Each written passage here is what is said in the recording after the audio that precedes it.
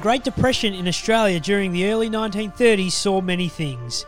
It saw Collingwood create VFL history, winning 4 premierships in a row. It saw Farlap win the Melbourne Stakes and Melbourne Cup within 4 days of each other. At VAFA level in 1931, it saw the formation of the Ormond Football Club, with the reason being the local young people needed a constructive way to channel their energies in difficult times. And so began the history of the 12th oldest club in the Amos. 2 premierships in their first 3 seasons was the precursor to what was to come.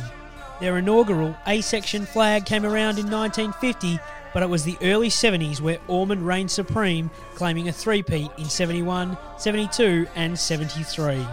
Not resting on their laurels, they became an almighty powerhouse through the 80s, winning 5 A-section pennants in 6 years, including 4 in a row under the tutelage of Mike MacArthur Allen.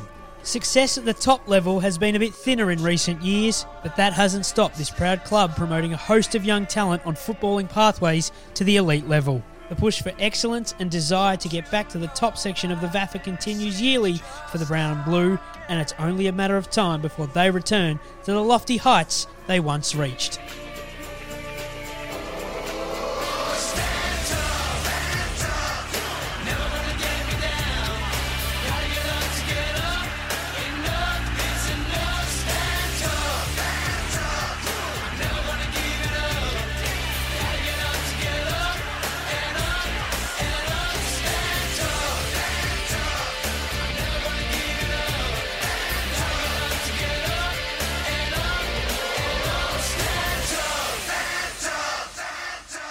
Hello everyone and welcome. This is the Club in Focus podcast. We are talking all things the Ormond Footy Club today, a club that dates back to 1932. Can you believe that? They're one of the oldest clubs in the competition. Number 12, in fact, on the list of age for footy clubs in the Amos. And to help me take a look in a bit more depth in the Ormond Footy Club, it is the voice, the face, and through Zoom, he's still the best looking man in the competition, Mr. Nick Armistead. Hello, Nico. Hello, Joseph. Great intro yet again. Yes, the 12th oldest club, second oldest district club, but I'm very, very excited about Ormond today because through our research, I've found one little fact that's really got me up and about because throughout these podcasts, it's usually you banging on about your roots at St. Bernard's, but Ormond, we have uncovered the founder, Les Smith, is a Maffra boy. What? He's a Maffra, one of my very own. I'm one of his very own. A Maffra boy. They used to call him the Gippsland Flyer. So I'm only the second person in Maffra history to be called the Gippsland Flyer because Les was first. And I found this extract from Betty McGregor. His daughter, who wrote the dad, Les Smith, was a champion footballer in the bush in his youth. He was dubbed the Gippsland Flyer, training with South Melbourne when World War I broke out. The family moved back to the city from Maffra at the start of the Depression and opened a news agency on the corner of North Road and Newham Grove in Ormond, and that's how it all started, all the way back in the beautiful God's country that they call Maffra. Well, you are up and about, absolutely up and about. I haven't heard you this up and about for a very long time, Nico. This has got some real pep in your step. So, you know, my love for St. Bernard's, and of course we know a few weeks ago we did the Club in Focus podcast with George and Mr. Voyage, the big prez, the big bopper of the Amos, and we know his ties to his footy club, Caulfield. So, you know, people in the Amos organisation are tied to footy clubs. I'm going to go out on a limb now and say that you are tied to Ormond purely because of Mr. Lev Smith's work back in the 1930s.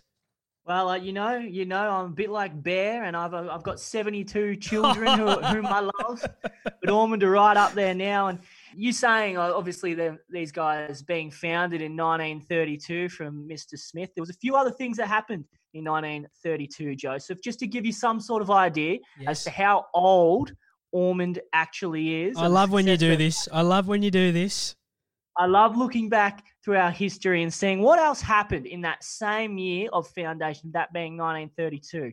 So the parking meter, Joseph, was invented. So that little thing that we all hate, yes, exactly. or we all used to hate before it went digital, that was invented. The BBC began broadcasting on television in 1932. James Chadwick discovered the neutron. And E.E. Gunn, now we know why it's a ring of fire, because the man in black, Johnny Cash, was born in 1932. The Sydney Harbour Bridge was opened. And the biggest one for mine, a new house in 1932, was just $7,000. What? $7,000? Yeah.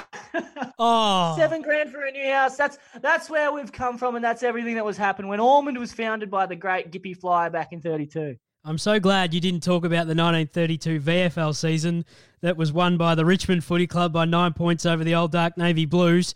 Thank goodness you didn't mention that, but there were 70,000 people at the MCG, and what we wouldn't give right now to have 70,000 people at the MCG watching Richmond and Carlton go toe-to-toe, and what we wouldn't give to have our own footy season going around. But what it has done and given us an opportunity to do, Nick, is take a bit more look in a bit more depth at our Amos clubs.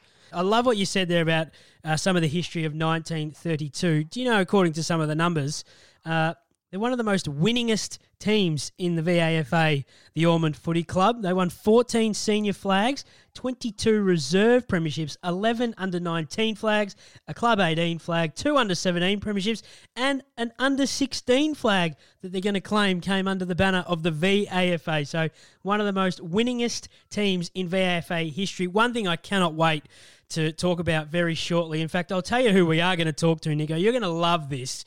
We've had some terrific guests over the few weeks that we've done this.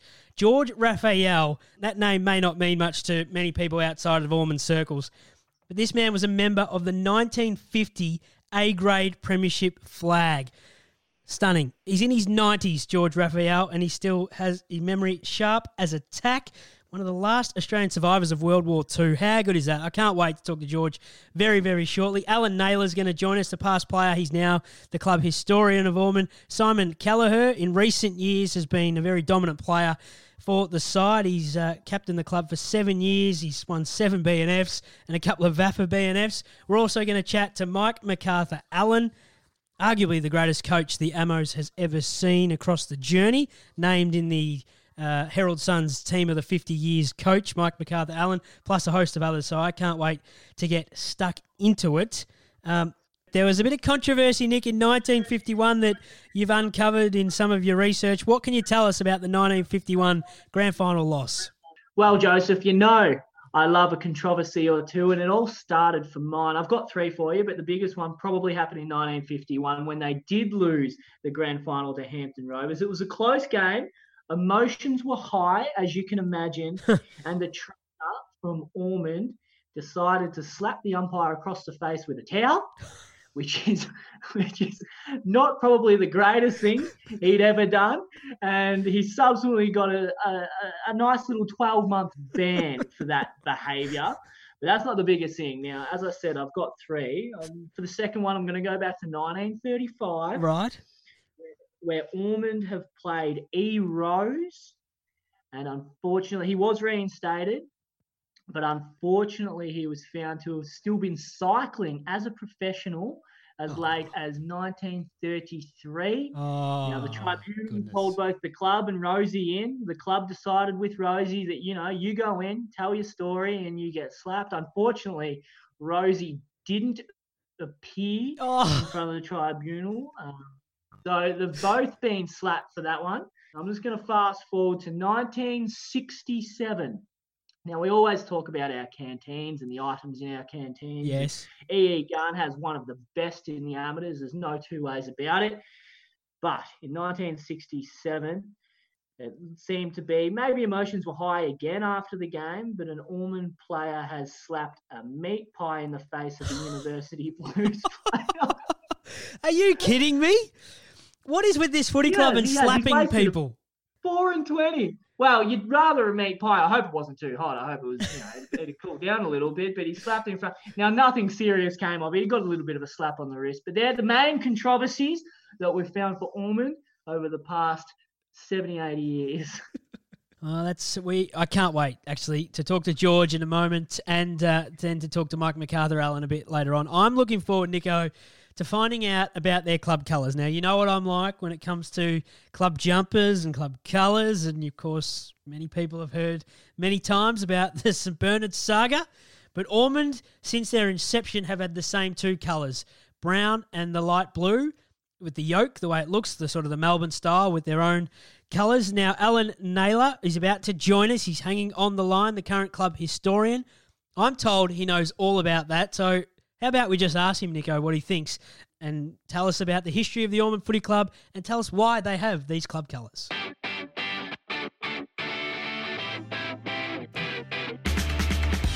Nick, it's with great pleasure we can welcome in Alan Naylor, a past player, now the current club historian of the Ormond Footy Club, and I'm very excited to have a chat to Alan about all things Ormond. Hello, Alan. How are you? I'm very well, thank you. Very well. We were just talking before you came on, Alan, about the decision at the time when the club started to start with the brown and blue colours, and they've been your colours since the very first time you took to the field. Do you know much about the reasons why blue and brown were the colours that Les Smith picked back in 1932? That was one of the big dilemmas they had immediately following the public meeting. What colours will we use? Because at that point there was 3 grades of amateur football. All those clubs had taken all the popular colours of the time, school colours plus all the league sides. As it was, a number of the original committee men and other supporters at the time had service in World War One. And Les Smith was in the medical corps. Doc Smith, Doc Porter, another great legend of the club, who came along 1935, was also a doctor in the medical corps in the First World War. And those with a bit of a knowledge of Australian military forces colours and the fact that they wear badges on their shoulders signifying what little discrete unit they're in would recognise that up until about the First World War, all medical corps, no matter what they were, wore a brown patch. So they opted for brown, which was a chocolate brown colour and fairly distinct because there was very few other clubs wearing brown because they'd get lost in the mud otherwise of the fields at the time. The blue colours, which are a little bit different to today, they are more of a sky blue.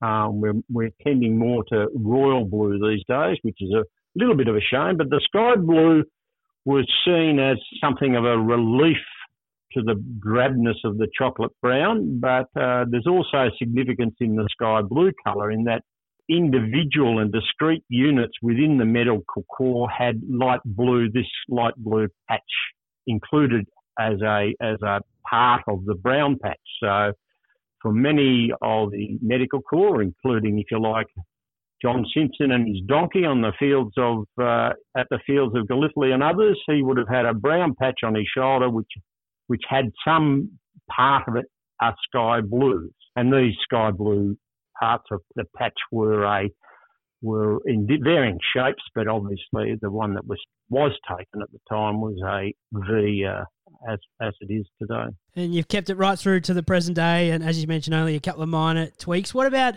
on a personal level, Alan? When did you realise that Ormond was going to be your footy club, where you were going to play your weekend footy, and then you've obviously stayed on and you're the club historian, and did you just fall in love with it as soon as you walked through the doors?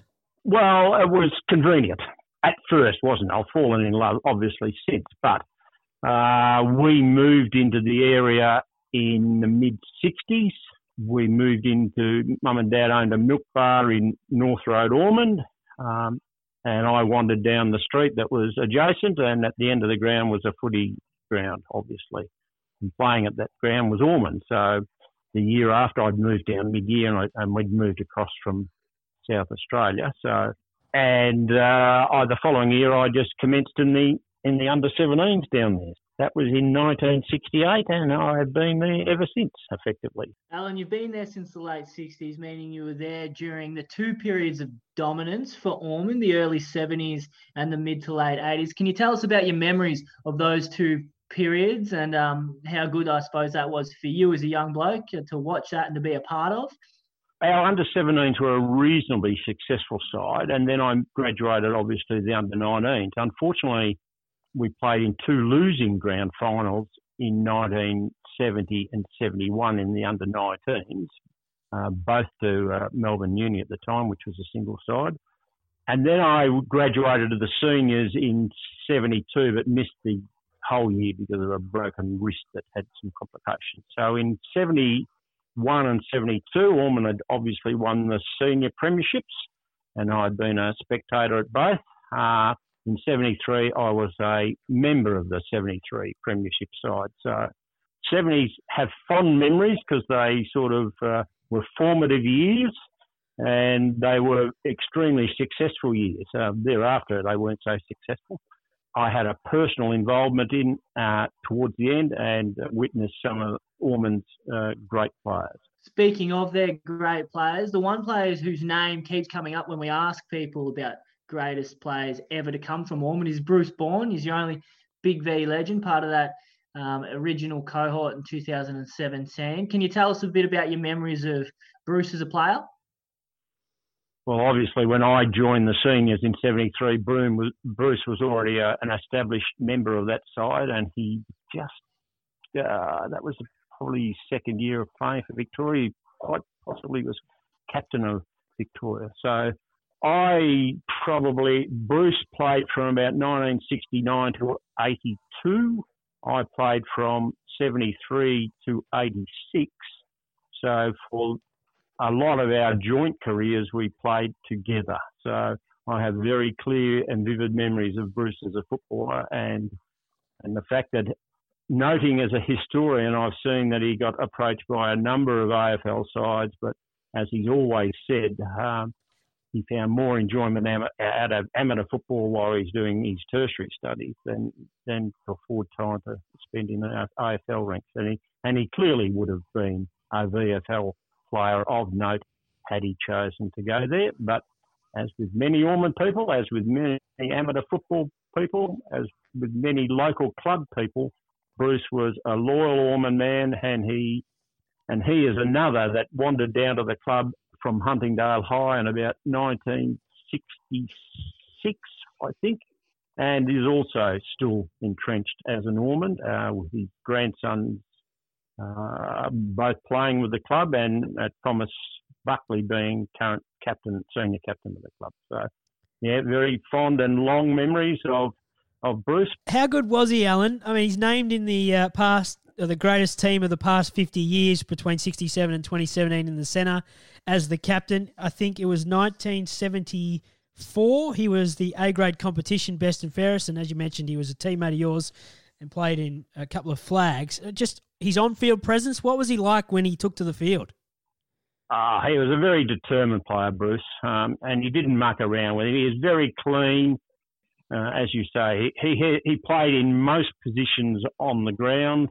I think in that greatest ever side that you mentioned, he was picked as a centreman. I don't know if he ever played there for Ormond, but he may well. But he played just about every other position. He won 2 Ormond best and fairest. He was probably runner-up in 3 or 4 others. He was probably Ormond's leading goal kicker for about 6 years when he moved from... He'd won his 74 competition best and fairest at centre-half back, but I don't think he played too many years there. He was mainly a forward during my time because we needed him as a forward and someone to kick goals. So, yeah, no. In my time there, certainly no greater footballer than Bruce Bourne. We're very much looking forward to celebrating all the highlights across this podcast. Alan, we appreciate you giving us some of your time this morning. Good luck with what lies ahead in 2020. Hopefully in 2021 we see you down at EE Gun Reserve following the great Monders go about their business. Thanks for joining us.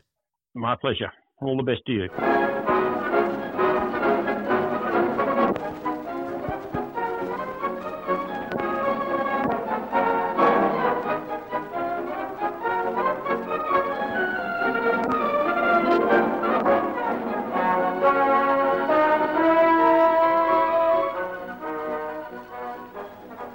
No other sport has produced the enthusiasm and excitement of Australian rules football. Statistics prove that in proportion to population, the Australian game of football has more followers than any other sport in the world. Why is this so? And so the stage is set. Just on 100,000 people are ready to witness the 1950 Grand Final. So big is the crowd, they're on the oval. Just you watch them. They're sandwiched between the fence and the boundary line. Well, Nick, this is very exciting. We've spoken to a number of people across the Club in Focus podcasts, and this might be the most exciting of them all. We're going back to 1950 now. We're going to talk about the Ormond A-grade flag with a member of that side, George Raphael. He's been good enough to join us. Hello, George. Good morning. George, I'm very excited to have a chat with yourself because Nick and I were, a long way from being thought of as humans back in 1950, and you were running around for Ormond playing in their first ever A-grade premiership side. Can you take us back to that day and take us through the game itself and then the finish? Well, basically, it was a very tight game. The word I would use would be we stole it. It was, as I say, it was very low scoring. It was played at Ulsterwick Park, which was the amateur field in those days. We had a team of goers, and unfortunately, at three-quarter time, we lost our captain with an injury, another player with an injury, and just before three-quarter time, I rolled on my ankle. We had no reserves in those days, just the 19th and 20th, so I strapped my ankle, and I was playing centre-half forward, and the coach said to me, luckily the wind's changed for the last quarter, George, so he said, we're going to move you from centre-half forward. I want you to be a loose man on the back line, and we're going to bring our full-back down to play at centre-half forward. And my instructions to you are, whenever you get the ball, use the wind and kick it as far as you can. It just so happened I was one of the longest kicks in the team. When the change came at three-quarter time, we implemented those tactics. We're still behind, getting close towards the finishing post. I was lucky to know to take a mark uncontested on the half-back line. Ran my full distance, kicked it as far as I could with a torpedo punt. And luckily, one of our rovers, who was resting off the ball, going to the forward pocket, which was the tactic in those days because we had no interchange bench. And so he was on his own, and the ball fell straight into his arms. The siren went, we're a point behind. Everybody ran up to him and said, Jack, siren's gone. Anyway, he tucked it under his wing and went back. He said, I heard the effing thing. So I thought, that's a good sign. So if he kicked a point, it was a draw. If he kicked a goal, we win by 5 points.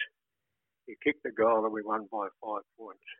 If we had a draw, I don't think we could have fielded a side for the replay the next week. Right. We had too many injuries.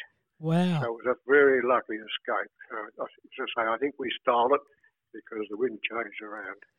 So, George, you were coming up against a very dominant University Black side in 1950. You'd lost to them 12 months earlier, and they had won 46, 47, 48, 49, and they were going for 5 in a row on that particular day. What was the rivalry like with you and Uni Blacks throughout those periods? Oh, very intense. And how long did you play with Ormond for? Was it the early 50s? Because, again, we talk about Uni Blacks on one side. You went the 49 grand final, the 50 premiership. You then go and play in 1951 and in 1952 in grand finals. I mean, it's a pretty strong Ormond side you've got there, George. Yes, well, when I went there in 1950, I got referred there from Melbourne because as a teenager, I was on Melbourne's list and played a few matches in reserves before I went overseas in the Navy. And when I came back, the amateurs restarted, and my father was president of the Parkdale Amateurs, so I played with Parkdale rather than go back to Melbourne just to get the amateurs off the ground. But I sustained an injury, but I got over the injury after spending 12 months as a junior coach, went back to Melbourne, and Melbourne said to me, well, I've played in the practice matches in 1950, and they said, we're referring you down to Ormond because they're in our recruiting area. It was Bentley in the surrounding districts, which was Melbourne's recruiting area. And so you played as an amateur, we're referring you down to Ormond. That's how I started with Ormond. George, I want to ask you about another player who had a very strong connection with Melbourne. As you said, Ormond and Melbourne, it was in their area. But Laurie Mithen is a player that you played with. Laurie was a very promising junior. I think it was about 1952 or 3. We sent an amateur side down to Tasmania. It was the first time a district side like us took on the runners-up in the Tasmanian League, and we played a preliminary match before the grand final down in Hobart. And Laurie Mithun came down with us, and he was my roommate. And Laurie was a staunch Richmond supporter. And I said to him, when Melbourne approached, I said, Laurie, I said, forget about your associations with Richmond. You ought to go to Melbourne. That'll be a better club. So that was my association with Laurie. And as you know, Ormond produced quite a few good footballers for Melbourne. There was Laurie Mithun, there was Bobby Rouse, Dick Fenton Smith, Colin Wilson, just to name a few. George, can I just ask you, looking back, obviously some fond memories and some great memories at Ormond. I mean, what does the Ormond Footy Club mean to you? They were very good to me when I first went there because I was a young fellow, returned from active service, just getting back in life, newly married, making my own home, and they really looked after me. I can't speak highly enough of them. George, I'm sure they can't speak highly enough of you, and I'm sure when you do wander down to EE Gun Reserve, you're welcomed with open arms, and you tell a great story about the 1950 Premiership. It's fantastic to spend some time with you and recounting those memories. Thanks for joining us, George. I'm glad to be able to help any contribution I can make to the club for the club that helped me. Nico, how good was that to hear from George Raphael, member of the 1950 A-grade Premiership side at Ormond? Oh, boy. Can you imagine kicking a goal after the siren to win the grand final? Oh, could you imagine hearing the siren and then having all the boys tell you the siren's gone? I love that little quote. I've effing heard it. Yes, he has. He knew what was going on. He knew exactly what was happening. No, that was fantastic. And even throwing in the question about Laurie Mithun and him having roomed with him and just his memory of the early 50s is just absolutely unbelievable. Laurie Mithun, of course, one of many who played at Ormond and then went and played some VFL footy, even some AFL footy for modern-day players. Before we do get through that, I just want to mention quickly, George told us the story about the scores. They won by 5 points. They were coming up against arguably the powerhouse side of the competition then in Uni Blacks, who were gunning for 5 flags in a row. They themselves, I wonder if they feel like at the time it was a bit of a wasted period where they've played off in 4 grand finals for 1 win, which was the 1950 flag. Did you know in 1952, Nico, they lost the grand final to Uni Blues, but they had more scoring shots than Uni Blues, but they lost by nearly 10 goals. Uni Blues kicked 20 goals, won 121. Ormond 8-16, 64. That is the straightest goal kicking in an Amos grand final in the history of it. 20 goals, won 121. I think that's the straightest kicking in the history of any Australian rules football game. That is absolutely unbelievable. That Uni Blues team had some very, very good players like Duncan Anderson as well. So, no, it was a good period for Ormond, but maybe they didn't capitalise as much as they potentially could have. No, they did in the 70s and in the 80s, and very shortly Mike MacArthur-Allen is going to join us and talk all about that. You mentioned Laurie Mithun. We're going to go through some of these stars that played at Ormond and then went up the ranks and played elite-level footy. So Laurie back in the 1950s that you mentioned there, a couple of others that really stick out for me is Neville Crowe. Of course, you'd know Nev, being a famous Tiger. Barry Beecroft, do you know much about Barry, Nico? Played at South Melbourne for a few years in the late 70s and then a season in the 80s. Steve Smith played for the Demons, not the Steve Smith who's currently playing for Australia in the cricket. He was there as well. David Miller played a season with the Tigers. Simon Eishold, people will know him, played for the Demons for a few years, played 1 season at Richmond, so I'm sure you know all about him. This is my favourite name in footy, Johnny Rombotis, played for Fitzroy, Port Adelaide and the Tigers through the 90s. Matty Robbins played for the Cats and the Bulldogs. Will Thursfield, you know Will very well. I'm sure you used to I remember his first ever game for Richmond where he was tasked with Nick Riewoldt and absolutely towed him up. Of course he did. I'm sure you have his number on your back, Will Thursfield's. Simon Buckley played for the Demons and for the mighty Magpies. Jack Frost played some games with Collingwood, of course, went up to Brisbane. But the number one man, Nico, who I've gotten to know pretty well through my other roles away from the Amos, is working with mighty Max Gawn, the captain of the Melbourne Footy Club. Former junior from all, absolutely I do. Maxie Gawn. He's come a long, long way. He's one of the premier ruckmen now in the AFL, probably alongside Brodie Grundy. There was one from the very early era in the 1941 season he played with St Kilda. His name's Bob Flegg. Now, noticed throughout the research that you sent me a couple of notes on Bobby Flegg. What did you find on Bobby? Yeah, Joseph, Bob Flegg, a clever full forward who in kicking 130 goals for the season in 1937, he became the first player to kick over 100 goals in his first year of A section. So imagine that, Joseph, going up to A section, playing your first season in the top grade in the Amos and kicking 130 goals. Not a bad effort at all. As I mentioned, he went to St Kilda, Nico, 1941 that season. 18 games, he won 3 of them. The Saints lost 15. He kicked 47 goals. He kicked 7 against the Cats in his second game of league football. After round 4, he'd be probably leading the Coleman. He'd kick 7, 5, that's 12, 6, 18. Round 5, another bag of 7. So he was on 26 goals from his first 5 games of league footy. Bobby Flegg, out-and-out superstar that came from the Ormond Footy Club. Now, do you know who else is an out-and-out superstar that came from the Ormond Footy Club, Nico? Mike MacArthur-Allen, the master coach, the coach of history in the Amos, came from Ormond. He's about to join us. I cannot wait to hear his story. Low at half forward. There's the siren. It's all over. Ormond premiers for 1985, and there it is. On the scoreboard, 28 and a half minutes played. Ormond 16-14, 110 have defeated De La Salle in the A section final. 14-11-95, a 15-point win, and who would deny them that? There it is. That's the final score.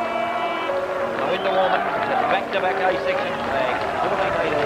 14-8 to 8-11. Kicks from 30 metres out. The siren went. Ingleton kicks the goal. Umpires paid it, but it's a premiership to Ormond. They've won it by 8 goals, 48 points in the end. 17 goals, 11, 113. Collegians 9, 11, 65. Well, Nick, this is very exciting. We're about to have a chat with arguably the greatest coach in amateur history. He is a stalwart of Ormond, but through some of my learnings, when he did wander down to Ormond, it was all a bit of a wild card. I'm talking about Mike MacArthur-Allen, and he joins us on the Club in Focus podcast. Hello, Mike. Hello, Joe. Thank you for having me. And thanks for joining us. Is that fact that it was all a bit of a wild card, that when you did go down to Ormond, you weren't really knowing what you were walking into, what you were quite applying for, and you had no real idea about this A section and this Ormond powerhouse that you were about to build? I'd done my due diligence at Ormond, and I had played there for half a year back in '69, so I knew about the club, and I'd followed it through the amateur results anyway, even though I'd started playing and coaching in another competition. But I certainly was very honoured to be given the job. And when you were given the job, Mike, what did you face when you got to Ormond? I mean, did you have to build it from the ground up? Was there things that were already established in the team that you could work and mould with? Or, I mean, how did it start for you? Ormond had been a reasonably successful club. They hadn't had a flag for over a decade, and in Ormond's impatience, that was probably too long. When I arrived, there'd been a change of president and secretary, and they were very keen to see some younger players come into the side rather than continue to persevere with some well-established and reputable players, but who may be towards the end of their career. So my brief was basically to get some younger players exposed to A-grade senior football and hopefully build from there. It was a pretty precarious start, though, because at round 10 we had 2 wins and 8 losses, and I think my job might have been as unlikely to continue as perhaps a few of the NRL and even the coach of Adelaide, dare I say it.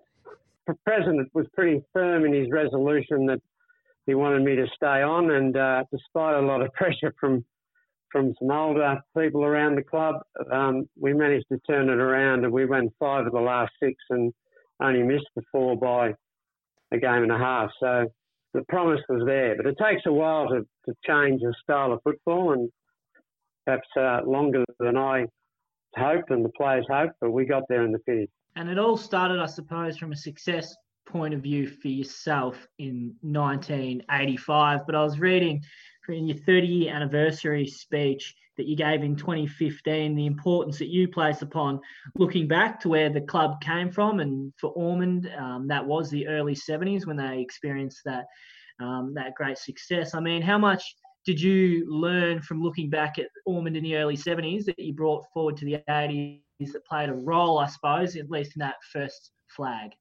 Well, I was very fortunate to still have around the club a number of people who had played in that time, and we often used those as sounding boards as to what we needed to do to ensure some success. That was a magnificent period where they won 3 A-grade flags in a row and were probably favourites for a fourth and got surprisingly beaten by Uni Black. So we used a lot of those people's experience, and in fact, some of those people assisted me on match committees at times. I remember Bruce Corbin, who was a stalwart of the club, became chairman of the match committee, and picking their brains was incredibly valuable for me, and it was a great learning curve for the players to hear what success, the cost it requires to be successful over a period of time. When you did take over, you installed a female to the coaching ranks, Marion Fisher, who became your runner. You had someone come down and tape the games, and you'd cut the footage up on Sundays. You had dossiers on opposition players. You had helpers do forward scouting. I mean, this is the 80s, Mike, and you're ahead of your time. What were your coaching philosophies? I heard Mick Malthouse earlier in the week on radio talk about some of his were, in particular, Tommy Hafey, was if the opposition kicked 35 goals, we were going to kick 36, and that's how we were going to win. Ross Lyon, of course, defence wins premierships, and they're dour, boring affairs. What was your coaching style like, Mike? Gee, I hope I wasn't as boring as Ross Lyon. But certainly we never had a forward line initially that was going to kick more than the opposition. So most good coaches, and I spent a lot of time in the company of David Parkin and Alan Jones, and there's two that would probably testify to exactly that defence is the key to start to build a side. And so hopefully not as boring as the football that's being played at the AFL at the moment, but we certainly were a pretty solid defensive team early on before we managed to find a really outstanding full forward in Paul Shoecraft, and later on an outstanding centre-half forward in Mark McDonald, and then Stuart Carboon. These are the players you can build a forward line around, but our defence was very solid indeed. Russell Barnes was captain of the side for most of my time there. A wonderful example of a player who just begrudged his opponent having any sniff of the ball, let alone a possession. So I arrived at the club when some young players were on the verge of coming through. Ricky Jackson, who went on to play league football, Simon Eichel, who went on to play league football. Having those players and being able to develop a philosophy, my philosophy was certainly you just needed to be more professional. And when you talk about me being ahead of my time, I may have been for amateur football, but some of those things were being done, of course, in other competitions, not just the AFL. And I just figured that was the way you had to be if you wanted to. I'm a teacher by trade. A picture is worth 1,000 words. So, yes, vision was incredibly important, and information on opposition players. I think before I came to Ormond, most of the players playing week to week may not know who they're going to play on the following week. Well, we changed that by making sure that we had some forward scouts and some information on who we were up against and who players were good in opposition sides that we needed to counter. Let's delve into 87, 88, 89 and 90, those famous years of the Ormond Footy Club. Everything you just talked about and taking those into those grand finals. Did you use any sort of different motivation on grand final day, or was it, as many people will say, that it is just another game, but of course, mentally, it's not just another game. There's a pretty big reward at the end of it, Mike. Yeah, I think that's a bit of a throwaway cliche that I don't necessarily subscribe to. And I could say that without doubt the motivation for us was that in 84 we were runners-up to De La Salle, and in 85 we won. And that was a taste of success that the club had been looking for. And I think we may have got ahead of ourselves because we got knocked out of the first semi the following year. And that was a reminder that we still needed to work harder each year if we were going to be successful. So the next 4 years after that became just trying to get better every year and not being content with being where we were. And we went out deliberately to try to find an additional 5 or 6 players every year, despite having won the premiership the year before. We tried to find 5 or 6 players who were good enough to play at senior level, maybe from other clubs, maybe from the country, who would bring something to the club and be a little bit, add that extra hunger because they hadn't been there the previous year when a successful team had won a premiership. And I think that added enormously to our progression through those 4 years where we were up against some very good sides, but to win 4 in a row, that's an absolute compliment to the depth of playing ability of that Ormond club. Well, I want to ask you about one of those victories in particular. In 1990 seems to come up as arguably the greatest of those 4 victories. You're only leading Collegians by a point at half-time before you kicked away in the third, and they came back again in the fourth, and I think you only got up by 7 points in the end. Would you rate that as the best grand final win that you coached?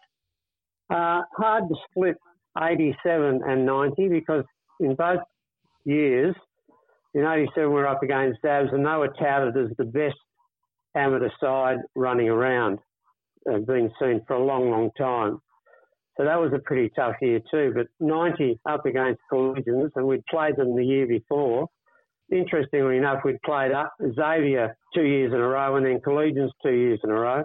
But 90 required an enormous amount of planning because there is no doubt that Collegian side was just full of stars, some really outstanding players. And so, yeah, I guess to win that day against a formidable opposition was an absolute tribute to the players because they never once lost sight of saying to themselves, we're good enough to win this. And, a point at half-time, it's all even, isn't it? So it's a second-half performance. And it was one of those days, as is often the case at Ostwick Park, where the wind played a fairly significant part in the day. We had it in the third quarter and managed to kick away, and then Collegians were going to charge at us in the last with the assistance of the wind and run us close, and they did. But we managed to hang on. We had a plan to absorb time. Collegians didn't bridge the gap. So, yeah, that was a meritorious victory. And, of course, to get 4 in a row, there's not many clubs that have ever done that in amateur history, let alone in any competition. So that was an outstanding achievement. And to win 5 premierships in 6 years, that was a time when Ormond was clearly the benchmark of the VAFA A section. Mike, talking to you and looking through the records, you scream the old adage, prior preparation prevents poor performance. But I have met you, Mike, and you're a big man. You're an intimidating man for those who don't know. Did you ever use that to pull your boys in the line? Did you ever dish out any sprays? You're well known as a great orator. Well, yes, I have to confess that I did.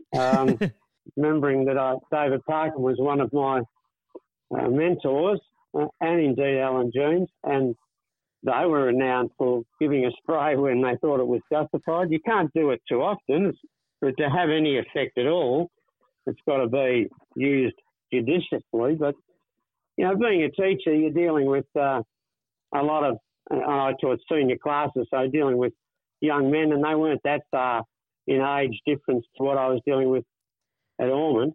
I did use some fairly aggressive speeches at times when I thought it was necessary. The lovely thing about it is that I don't believe over the years I lost too many players. I think I can walk into Ormond at any time and, you know, I've been honoured with a life membership there, so I do see them. And everybody seems to be as friendly as when we were all there together playing. So I don't think there's too many grudges held. I think I was really well supported by an assistant coach in Jeff Riley. He often said to the players jokingly that he's the good cop and I'm the bad cop, and he played that role very well. He knew exactly what we were trying to do. And so when it was necessary, yes, I'll plead guilty to that. I also perhaps people may not realise, but I coached over 500 games, but the umpires would say I probably umpired 500 games as well. I read a piece recently where you were giving some quotes, and you do go to the MCG when footy is in Melbourne and Carlton is playing, and they make fools of themselves, and you haven't made a bad move in all the games that you've watched of the Carlton Footy Club. So you're still coaching from the sidelines, Mike, for the old Dark Navy Blues? Well, yes, I do. Having been born in the suburb, went to school in the suburb, I'm dyed navy blue for sure, and I'm patiently waiting, and I have my grandsons down listed on the waiting list for membership at the MCC, and they are already members of the Carlton Football Club, and they're only 5 and 10, so they've got a fair way to go, but I keep telling them, listen, we will get good. We will get there. Just be patient. But it's been a long time, yes. And I must admit, not so much the football this year. It's terrible to watch at times, but certainly I've seen a lot of Carlton games at the MCG where I thought, why would you make that move? So, yeah, once a coach, always a coach, I guess. Obviously an incredible career, but in 2012, you received probably one of your greatest awards, a Lifetime Achievement Award, the Alan Jeans Award from the Victorian Australian Football Coaches Association. You're only the 5th person in history to receive that award. How was that back in 2012, Mike? One of the greatest highlights of my coaching career to receive that, and particularly an award that's named after a guy who I had enormous admiration for in Alan Jones. And I've been a member of the Australian Football Coaches Association. I was one of their inaugural members, actually, that David Parkin and myself and a few others helped get it started. And I thought that was a really worthwhile organisation to support. And I guess from having coached such a long time, I was in a position to be able to provide some support and mentor a few young coaches along the way. But the thing about Lifetime Achievement Awards, when you get one, the real hidden message there is you're getting towards the end, Mike, and perhaps it's time they gave it to you before you shuffled off. Well, I don't know who gave you this one, Mike, but you're the senior coach of the greatest VAFA team of the past 50 years when it was announced in 2017. I'm not sure whether Ormond put your name forward, whether John Anderson called you up with some quotes when he was doing this side. But, I mean, how does that sit with you, considering the amount of fantastic coaches that do come through the Amos, that you're number one? Yeah, that is humbling. John Anderson did ring me about that to pick my brains about a few other players, and he did say, you're in the contention for the position of coach. And I felt rather humbled by the list of people that I could rattle off who have been outstanding coaches in amateur football.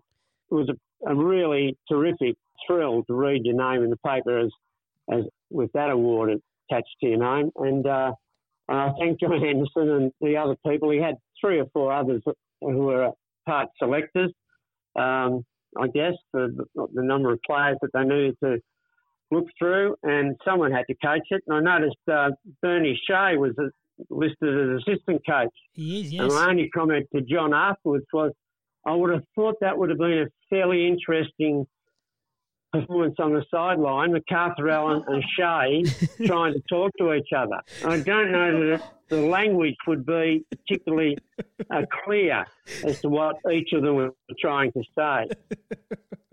Who'd get the last word in? Oh, it'd have to be me. But he'd get the last punch in. Oh, it's good to see the rivalry still runs deep. There's one person I do want to ask you about. He's the current CEO of the competition. He's also a Big V champion, and he played alongside the 22 boys that you coached throughout those glory years. His name's Brett Connell. Now, I find him to be an interesting, quiet character, but what was he like out in the field? Mike, did you have trouble reining him in, or was he okay? He'll publicly profess that he never took notice of any coach that ever advised him to do anything. But he was a young player who came through from our under-19 side played in a premiership there, and we very early on spotted his ability. And, there were times we needed to perhaps rein him in a little, but generally he was an outstanding player. Started in the back pocket, made his way into the centre. That's a wonderful direction to go, because usually people on the ball get relegated to the back pocket as their career comes to its end. But he went the other direction, which shows his ability. And he was an outstanding player for Ormond in a number of those premierships and important games throughout the year to give you a chance to be in a final.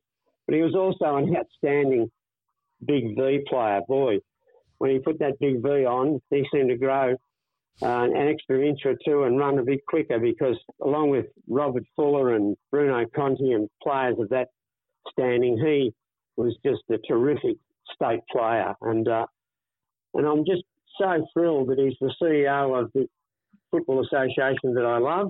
And I think they've faced a very, very difficult year, telling you nothing you don't already know. But I think if there's anybody that could see the organisation through to healthier times in 2021, it's Brett Connell. So I'm very, very pleased he's there. And I think he's training in at AFL Vic, where he spent a number of years learning football administration. And prior to that, was tutored pretty well by Phil Stevens when he worked with Phil at Elsternwick Park. He's going to be an outstanding football administrator, mark my words. He has a long way to go in our competition, and I think he has greener fields ahead. So watch out, Gil McLaughlin. If one VAFA big ruckman can get there, surely a VAFA champion rover can get there as well.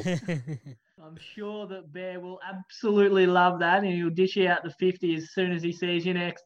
I just want to ask you, last one from me, Mike.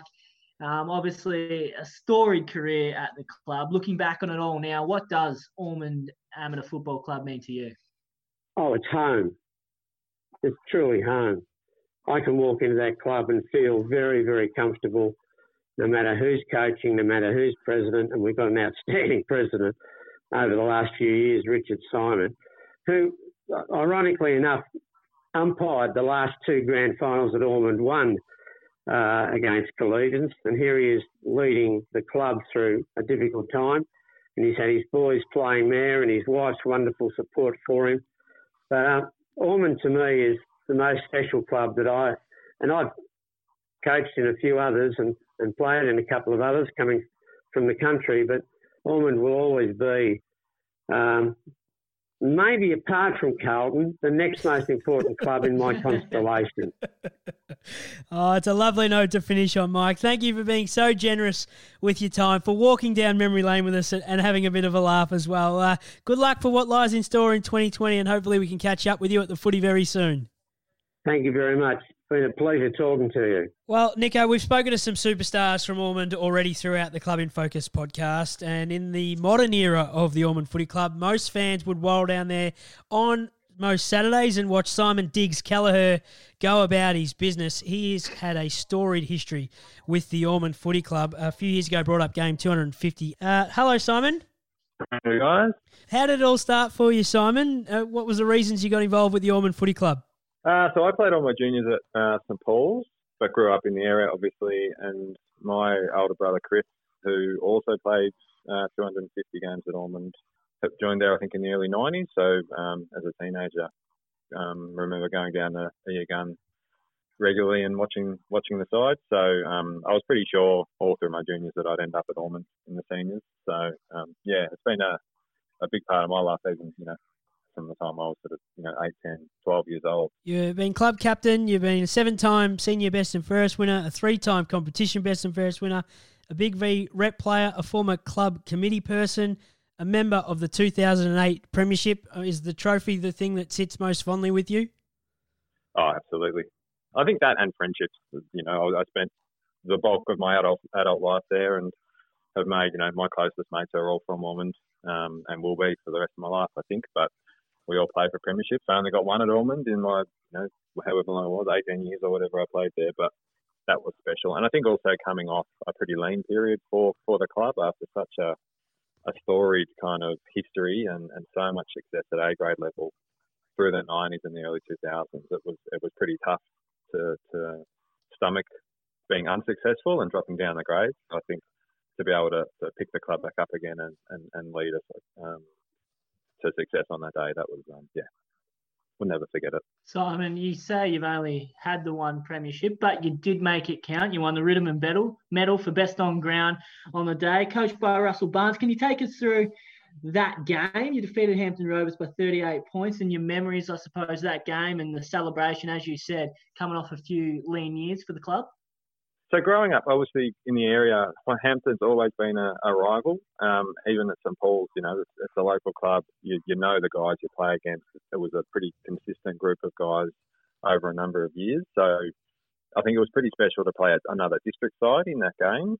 We'd had a bit of an up and down year. So we, through the middle of the year, we were struggling a little bit. But then towards the end, it really started to click. And Hampton had been on top all year, but we beat them in the second semi. So going straight into the granny, that gave us, a lot of confidence, but always in the back of our mind thinking they had some really good players running around as well. It was down at Sandy, and it was a windy day, as you tend to do, you get in spring at Sandy. It was an interesting day to play because 2 quarters of the game you were up and about, and your ball was flying 80 metres. Then the other 2 quarters you were just trying to keep it near the boundary line and hope they didn't score goals. We started off really well into the wind, I think. That was the biggest key for us. And then we were able to convert in the second and the fourth quarter. And I think Matty Robbins, come back from the Bulldogs, he was playing. I think he kicked 6 on the day, so he really stood up. Probably half time when we walked in and we were a few goals up, but had done really well. I was feeling pretty confident then, and then in the last quarter we kicked a couple towards the end of the game, and then it started to sink in that we're actually going to do it after so long. That was pretty special, and then getting back to the club, singing the song with all the fans, it was a pretty cool few days. But in 2018, Ormond had another grand final win against Hampton Rovers. This time though, it was only by 6 points. I want to ask you about your memories of that game, because I was at that game and Max Kennedy kicked 5 goals and he was best on ground. It was absolutely unbelievable. A couple of last quarter goals. Do you remember the excitement of that grand final, particularly that last quarter from a spectator point of view? Oh yeah, it was. I mean, I didn't know much. I didn't watch much footy in 2018. I deliberately kind of stepped away from everything for a little while. I was studying and doing some other stuff, so I hadn't seen much during the year.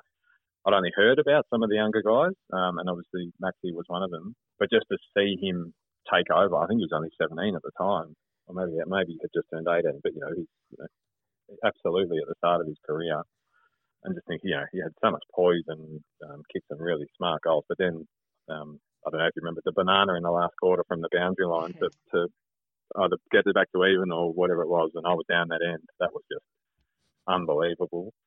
It was great for me to see a new group of people kind of take the mantle, I suppose. I was the last premiership captain for the club, so Tom Buckley was able to kind of take that over from me. But the Buckleys are another, long-serving family of Ormond, but also a really young group and a really sort of enthusiastic group. So it's one of those things that you think, okay, that's probably setting us up for a bit more sustained success. And I think, the club's, I think, in a really good position now from the playing group to have some more sustained success over there in the coming years. So, it was an awesome day and just a fantastic game. Simon, we've just asked you about 2008 and 2018, and in those years, not only did your seniors win flags, you also celebrated reserves premiership. So it must have been a nice feeling around the place to have, not just the senior side do it, but also the guys that help make that senior side so great throughout a year when you need to call on them throughout some of those wet and cold winters. Yeah, absolutely. And it makes the I just remember the celebrations. It was a club celebration because, most players were participated in the premiership. And while if a reserves side wins or a senior side wins, the club's really happy. Half of the players didn't, experiencing it personally. So that was really special to have, whatever it is, 44 guys who got to experience that on the same day. It makes the celebrations more fun, makes the Reunion's more fun because you've got just a bigger group of people who are involved in it and have those memories. So, and interestingly, the eights seems to be a bit of a thing at Ormond. So it goes, I think, all the way back to 68. We won one flag, 78, 88 the seniors and reserves, I think, 98 the reserves, and then 08 and 18. So I don't know what that's saying, but come 2028, we're expecting some big things, I suppose. Let's hope there's a couple more before then for your good selves, but just in case it isn't, we'll start counting down to it now. Can I ask you, though, through your time playing, it was probably the period where Ormond didn't have the same heights that they reached in the early 70s and the late 80s playing in A section, but was it talked about through your days that, hey, if we eventually get good enough, we can compete with these big sides and big clubs around the Amos competition? Yeah, it's always there, and you look up at the boards and the older players. Not that they bring it up, but it's hard to ignore the fact that these guys were, they were champions, and they led amateur football for such a long period. So I think there's always a bit of pressure and a bit sort of sitting in the back of your mind, but the club's pretty good at that. Like, it's not something that is expected of us. Obviously, we're all doing our best. We're all trying our hardest. There were a whole range of reasons why we, weren't as successful during that time as we might have been in the past. But I think what happened was we got a really good core group of senior players in probably the early 2000s, I think, when it started. And it took us a few years to kind of get going, but that was a really good sort of foundation for the club. And I think that's the bit that's exciting, I suppose, now is I look at the younger guys. A lot of them I played with in my last couple of years who are now in their kind of mid to late 20s, and I feel like that's the position we were in the late 2000s. We had that really good core group of senior players. So the history is the history. It's been an amazingly successful district club, and probably punched above its weight for a lot of its existence, considering some of the networks and just the size of the populations in some of the old school teams. We wear it as a bit of a badge of pride that we're a district club, and it's really just kids from the local area who are playing. But I think that's the bit that I'm most excited about now and into the future is that core group of players. I think have real scope to have some success in the coming years. So I just want to ask you, last one from me. You mentioned those club champions from the 70s and from the 80s, and you had the opportunity to captain alongside Russell Barnes, who was your coach, particularly throughout 2008 grand final year. What was it like working alongside Barney, I suppose, and one of the greatest ever players to pull on the brown and blue? It's fantastic. And he was coincidentally Barney captained the last premierships for the club, or most of the last premierships in the late 80s. That was quite special, and he actually said it to me after 08, that he'd handed over the mantle to me now. I'm the premiership captain now, which he was really kind of happy and pleased about. But he and I have had a really close relationship for a long time, actually, going, prior to that 08 grand final, just by virtue of me being captain, him being around the club on and off throughout the sort of 2000s. He came to my wedding, so we've got and continue to have a really sort of close working relationship. And equally, there were other people, not just Barney around, who were playing in those 80s flags. I mean, Tim Hill was coach to the reserves and the under-19s for a little while there. Regularly catch up with, Brett Connell and Andrew Jobling, Matt McConville. So, all these guys who were sort of superstars in that era, I've had really good kind of relationships with over the years, and that's, I suppose, a great thing, which probably happens at all clubs. But our version of that is all of these guys continuing to support and come down and be interested in the results, even if it's just checking them on the weekend. So it's had a massive impact on my life. In 2017, of course, you played your 250th game and you got chaired off, and I think the local paper or the Herald Sun wrote a story off the back of it. Just a lazy 94-point win. Not a bad day at the office for Ormond in your 250th. Yeah, that was pretty cool. And it was good that, one of the great things about Amos is you play different sides every year, but there are sides definitely that you have played more. And for me, Nobs was one of those sides. So I was really happy to play it against a side that I had a bit of history against. I really do like playing out at Nobs.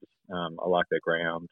we've had some, great games over the years. I think early on they probably had our measure, but then the last few years we definitely sort of were able to get on top of them. So, that was pretty cool. I got to kick a couple of goals, and as a traditional backman, goals don't come that often to me. So that was pretty cool as well. Particularly for me, because my brother had played 250 as well. I was really keen to get to 250 so that we could both, be up on that plaque, or have our plaques up in the rooms with that 250 number. So I was comfortable then that I'd sort of done everything I needed to do at Ormond and that I wanted to do once I'd hit that milestone. So, that was a pretty cool day. Oh, that's an awesome way to finish an awesome chat, Simon. Thanks for joining us on the Club in Focus podcast. Congratulations on all you've achieved with the Ormond Footy Club. It's been magnificent to reflect for the last few minutes about your own career and your time at Ormond. Thanks for joining us. No worries, Dan. Thanks very much. Great to chat to Simon Diggs Kelleher. Nico, in 2017, brought up his 250th game with Ormond. How about those numbers that he's produced with the Ormond Footy Club? 8 years as club captain that included the 2008 flag, 7-time senior best and fairest winner, a 3-time comp best and fairest winner, a VAFA Big V rep, and a former club committee person. He won those medals, I'll tell you now, in D grade in 2005 and in C grade 2006 and 2007. He has got a storied history, and he's not alone at the Ormond Footy Club, Nick. No, he is not. They've had some outstanding players over the years, and we've already covered quite a few of them, with probably the number one for most people from the Ormond Footy Club being Bruce Bourne, 313 games, a Big V legend, and one Woodrow medal. We've then got another couple of Woodrow medals. Actually, we've had more Woodrow medalists than any other club, which is it just shows you how successful they've been. Matty McConville has won 2 Woodrows and a Moore medal in B section. But then there are other Woodrow medalists, Phil Merton, Max Brook, S. Rowe, Laurie Mithen, who we've spoken about, and Richard Fenton Smith, another player who went on to play successfully a few years at VFL level. They're Big V champions, Brett Connell, the Big Bear, the CEO of the VAFA, Barney, and Phil Kingston, another integral player during that late 80s period. And Simon Kelleher, as we've mentioned, is clearly the one from the recent years with 2 Zacharias and a Pepper. Do you reckon they're going to get a 400-game player, Nico? And I ask you that because Damien Cleary, he's still playing. He's on around 375. He broke the record in round 3 of 2019. He's playing in the thirds. Now, we know what's happened with 2020. Will he go around, you reckon, in 2021? Can we put the call out to Damien Cleary when he listens to this? We want you to pull the boots on again next year. We need a 400-game player at Ormond. Hope so. I really hope so. And it's the funny thing about this 2020 year is that, it's either going to end a few careers because, the lack of consistency, or hopefully, on the flip side, a year off for Damo means he's maybe got 2 more years left in him and he can notch up that 400. It's going to prolong mine, Nico. I have just decided that I've done all my proper rehab. I might just pull the boots back on again. And every week we do one of these Club in Focus podcasts, I consider maybe going down to one of these footy clubs and pulling on the boots on their training nights. So if any of them are willing to have a superstar come down and play in the forward pocket, by all means, invite me down, Nico. So we've just mentioned some absolute champions like Bruce Bourne, Matt McConville, Phil Merton. Joe Pignataro doesn't necessarily fit in the same column, let me assure you. I did mention, though, that I was a forward, and they have had some leading goal kickers as well, Nico.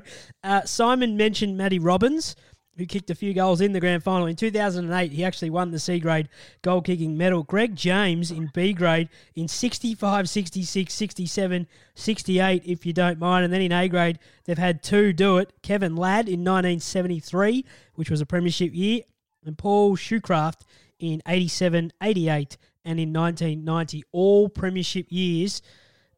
They have had leading goal kickers in A-grade. How about that? If they ever get back there, they're a force to be reckoned with. Let's keep moving along, Nico. We're going to have a chat to the current president, who has a story to tell in itself that I can't wait for him to uncover. You uncovered this earlier in the week, and I am fascinated by how it's all going to play out. I'm talking about Richard Simon. He's about to join us.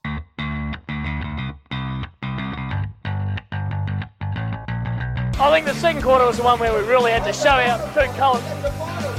Yeah, the final quarter was good too, but I think I'd just like to do a tap dancing routine. Thanks, Robert. Steve McCook over here. Kicked the last goal of the match again, Steve. Well, making a habit of that, and I just love making a habit of playing in the finals for Ormond. Right in front of Danny Corcoran again, you must have loved it. Well, it's not a sweet place on the ground to kick a goal, I don't think. Third quarter was a magnificent quarter from yourself. Oh, thanks, mate. Yeah, I'll tell you this, Dos, I've been at the club for 3 years, mate. This is my third premiership. What more can you ask for, mate? Well, Nick, I'm very excited to have a chat to our next guest. He's been ingrained in the footy club for well over 20 years. He's got a story to tell. He's the current day president. Talk about Richard Simon. Let's welcome him in. Hello, Richard. G'day, Joe, and g'day, Nick. Thanks for joining us, Richard. Now, I don't know where I want to start, to be honest, because there's a couple of notes that have come through that they just tickled my fancy when they came across the desk. I think I'll start here. The most unique story about myself, that's you, is that I umpired two of Ormond's A-grade premierships in 1989 and 1990. Now you're the club president. I'm no conspiracy theorist, but Richard, what happened in 89 and 90 to get those consecutive flags? Well, we better. I know the few of the collegiate boys are a bit unhappy still, but I know that it sounds all. I know that it sounds all very mysterious and very unfair. But no, everyone needs to be rest assured that my umpiring days preempted my time with Ormond. We happened to move into the area around Ormond Footy Club in 1992. So there you go. So for yourself, Richard, I mean, did you play footy growing up and then turn to umpiring, or was just umpiring your thing and that's how you became involved in the Amos? Yeah, no, look, I did footy at school and played in the first 18 at Brighton Grammar. So that was for the 2 years of year 11 and year 12. And but when I left school, yeah, I just thought that footy wasn't something that I wanted to do. And I'd actually umpired for a couple of years some of the younger age groups. My father was a headmaster at the school, and he got me to umpire a couple of the, I think it was year 8s, year 7s games, and I actually quite enjoyed it. So despite two of my older brothers being at Old Brighton after they left Brighton Grammar as well, I wasn't tempted to follow that, and I took up umpiring. Yeah, so had a career of umpiring, and got some fantastic memories, including I think it was 6 years with the amateurs. So, it was fantastic. And now that you're the president of Ormond, and you said you moved into the area, 3 sons who have all played at Ormond and 2 are still currently on the playing list, despite the fact there is no footy this year? Yeah, and I guess that's really the way that I've been ingrained into the Ormond club, in that we lived locally from when my boys were young, and so they did Auskick. All of them did Auskick at Ormond, then played in the junior club at Ormond, right through to under 17s, and then progressed to the senior club and did the same pathway in cricket as well. So it's been EE Gun Reserves pretty much been the Simon family second home, since 1992 and thereabouts. So really a big thrill for Pamela and myself, obviously, to have the 3 boys have 2 years playing together in the seniors, I know the boys, got a kick out of that as well. So we've had some pretty special moments as a family. Richard, putting your president's hat on for a moment, I just want to ask you about the importance of the Ormond Juniors. Have quite a few players, obviously, and you talk about that family sort of atmosphere down at the club, and I suppose the importance of the connection between the juniors and the seniors. Oh yeah, look, the association's been very strong, I think, all the way through. But certainly in the 7 years that I've been president, it's been a focus of mine, and I and the committee have worked as hard as we can with the juniors to, ensure that pathway through the juniors to the seniors is very clear for the under 16 and under 17-year-olds, and that the club, is the option for them when they want to move into seniors. And look, the junior club and the senior club, we share the same jumper, the same club song, obviously use the same facilities. So, there's a fairly good platform there, obviously, from which we've been able to, have a strong partnership. And the current president, Gavin Dwyer, and myself, we'd be talking with each other once a week during the footy season. So, really strong connection. And I guess just to illustrate the point, I think it was in the 2015 grand final against Kew. We didn't win that day, but I think of the 22 players, 19 of them had played with the juniors. So that's a pretty exceptional, ratio, I guess. Well, while we're on the topic of grand finals, we'll go to a little bit more successful one. I asked the same thing to Simon Callagher because he was watching on a year after he retired, but you were president in 2018 during that remarkable 6-point win over Hampton Rovers. And I just wanted to get your memories of that occasion, particularly that final quarter and the excitement and the massive Ormond and Hampton crowd that was actually at Trevor Barker Oval. Yeah, look, it was an incredible day. And obviously the day started well with the reserves winning. I guess the form of the season and the form of the final suggested that Ormond was probably favourites. And at half time, everything was going really well. During the third quarter, Hampton, fought back fantastically, and I think we had about a 4 or 5 goal lead at half time, and I think by 3/4 time it was just over a goal or a couple of goals, and then Hampton got in front, and for about 10 minutes there, probably for about the 10-minute mark, the 20-minute mark, the ball I don't think came down our end, so I was starting to rehearse the same president's message to players and supporters that I had given in 2015 with the unsuccessful grand final attempt then. And but yeah, remarkably, Max Kennedy just went bang, bang, bang, and look, his game or his last 10 minutes was just unbelievable, and to win in the end after having convinced herself that we probably weren't going to win it. To win was just extraordinary, and obviously to have 2 of my sons in the team, they haven't had an enormous success in finals, whether it's cricket or footy in juniors and seniors, and so for them to get a premiership victory together was fantastic, and obviously, from a wife as well and all of us. Yeah, it was a wonderful day, to win a double premiership, was really special. Well, fast forward now to 2020, and we know how disappointing, I suppose, it's been from a player perspective. The boys put in a pre-season, they want to get up and about, but obviously things haven't gone to plan. I just want to know from a volunteer and a sponsor point of view, how difficult that's been for you guys to organise everything and to stay at the forefront of what needs to be done to ensure everyone's safe during this really unprecedented time of the coronavirus. Yeah, it's a good question. We, as a committee and or probably more so the executive, plotted a path, from March, through until the last, couple of weeks that would ensure that not only the players and the coaches, but also all of the other components of the club, whether they be the supporters, life members, sponsors, volunteers, etc., all continued to be engaged. And, and obviously early days, it was all about the safety and also complying with the standards and guidelines required by state government and the VAFA. Early days, it was about, understanding what we needed to do and to ensure training could return safely. And when training, got back underway, we wanted to ensure that, the supporters and others, were enjoying that period of time with them, that 5 weeks or so. So there was a lot of engagement, even though obviously they couldn't go down to the reserve and watch them train. We made sure that we had engagement through newsletters. Obviously the Facebook.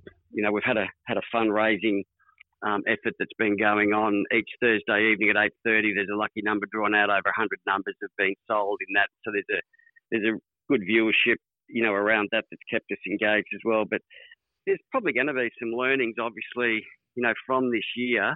But I guess for me personally, I've just been absolutely astounded by the support, particularly from the executive and also from the footy ops guys that have been responsible for leading the way in not only preparing but also delivering and implementing the COVID-19 safety guidelines and precautions. And the players have been outstanding in their ability not only to follow direction but also embrace it and understand exactly what we were doing and why we were doing it.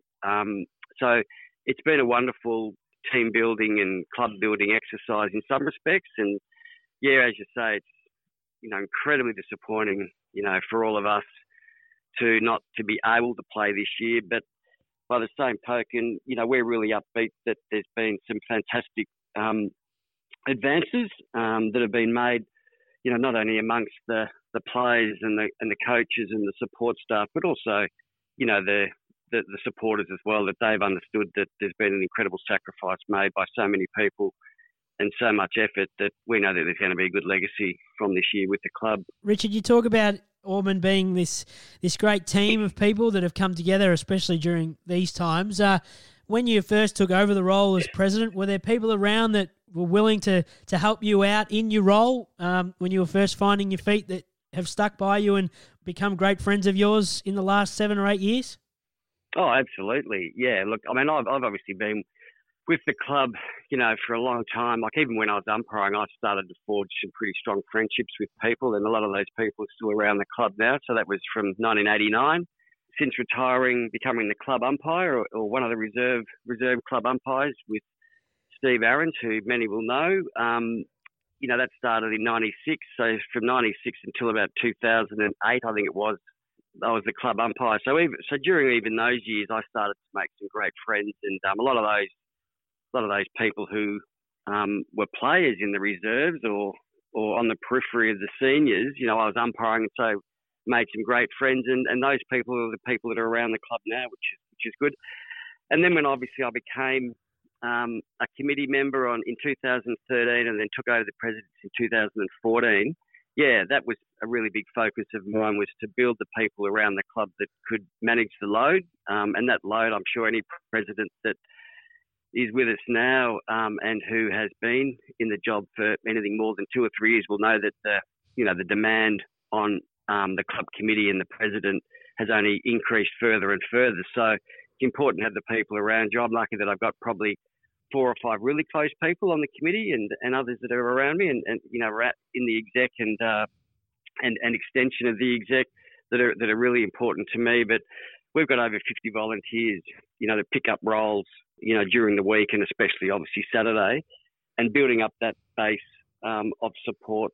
What was a priority, and luckily, we've got that support around us, and it's meant that, we're enjoying success. And I think that's what's, really important, to build the people around you and enjoy the success when it comes, and also bunker down, such as this year when the challenges confront us. So, it's been a really interesting ride, but we've had to garner the support for sure. And you've been leading from the front right the way through, and we appreciate you allowing us putting your club in focus this week, Richard. Thanks for joining us, and hopefully in 2021 we see Ormond fit, firing and fast out on the field. Thanks for joining us. Good on you guys. I really appreciate the effort. Thanks, mate. What a massive Club in Focus podcast this has been, all thanks to Mecwa Care, being a proud partner of the Amos for the last few years. They've been around since 1959, not quite as long, Nico, as the Ormond Footy Club, who were established in 1931. Started playing in 1932, and it's all thanks to one of your Maffra men, Mr. Les Smith. And you haven't taken off your jumper since we started, the Ormond jumper, the blue and the brown, and you're going to wear that proudly for the next 12 months until they run out there in 2021. I wouldn't be surprised if you're holding the banner when they run out next year in 2021, Nico. I'll certainly be there to help them celebrate, no doubt there. Premier League Grand Final win, but it's been a fantastic podcast to be a part of. I mean, the overwhelming theme from all of our 5 guests is just, I suppose, how much the club means to them. Clearly, a family-oriented club. You go down there, you don't really leave by the looks and by the sounds of things. And one of the greatest clubs ever, in A section particularly, in the Amos. So just to delve into that, I mean, for mine, if we're talking highlights, let's talk about George Raphael for a moment. I mean, just his memory of 1950 and playing with Laurie Mithun, and just the club obviously holds a pretty special place in his heart as well. Absolutely. No, certainly a highlight. I'm going to take away, I love Richard Simons, the story of just umpiring the last couple of grades, last couple of A-grade grand finals and premierships. I'm calling conspiracy, Joey. I'm calling conspiracy on that. Collegians haven't stopped ringing since we let them know they want to recount into those 2 flags. But the highlight for mine is just listening to Mike MacArthur-Allen just in general. I mean, his philosophies on the world and of coaching. It's quite funny reading that article, the piece that we did uncover from a couple of years ago, Nico, about the fact that he still goes along to Carlton games and he still gets stroppy in the stands and would make the moves on the magnet board. But he also coached as well as Ormond. He spent a bit of time coaching De La Salle, his rivals, St Kevin's and Mazenod, all a part of the Amos competition. And he only recently, Nico, gave away the teaching. He knew that still using chalk meant that his days were numbered and his time was up in the teaching world when everyone's moved into whiteboards and laptops and computers. And Mike MacArthur-Allen's still using chalk. I tell you what, too, Yes. I would love to see a welterweight scrap between him and Bernie Shea. Oh, by the boy. sounds of things. That was absolutely phenomenal. We spoke about Bernie Shea on the last podcast with the De La Salle Footy Club and the influence he's had there. I mean, there are master coaches all over our competition, all over it. And I know in the coming weeks we're going to talk about Old Parade.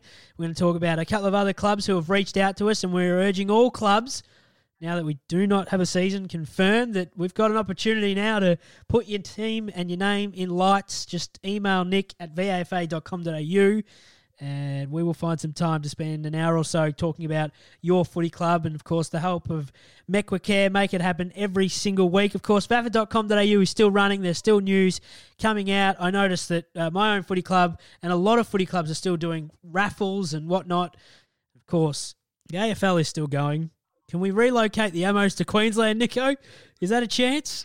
Well, we were tipped to play a B to D4 combined Big V match in Queensland this year. Unfortunately, Of course, didn't come to fruition. But I'll just reiterate for the clubs out there, just get in touch, because this is probably the most fun we've had doing these and delving into the history of our clubs and talking to some of the stalwarts along the way. It's been absolutely magnificent. Of course, you would know about a Queensland game because you were probably going to go and leave me here in the cold Melbourne winter, as per usual. Only think about yourself. But it's been magnificent, Nico, to delve into all things the Ormond Footy Club. Look after yourself in wave 2 of these isolation lockdowns, but we are urging everyone to take care and to reach out if they do need help with anything. We look forward to bringing you the next edition of the Club in Focus podcast very soon.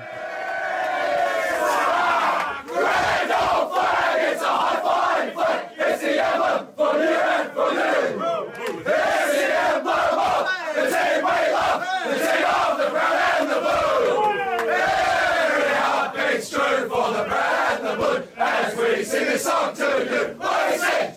Cheer, boys, cheer, we are from Ormond. And now we're on the road to victory. Victory. We'll beat them all around the weekend. Just as long as the games are fair, I together. So, 1, 2, 3. The Ormond boys will be 4, 5, 6. We got them in, I think we'll 7, 8, 9. We'll beat them every time. We'll be high top. The odds out tonight.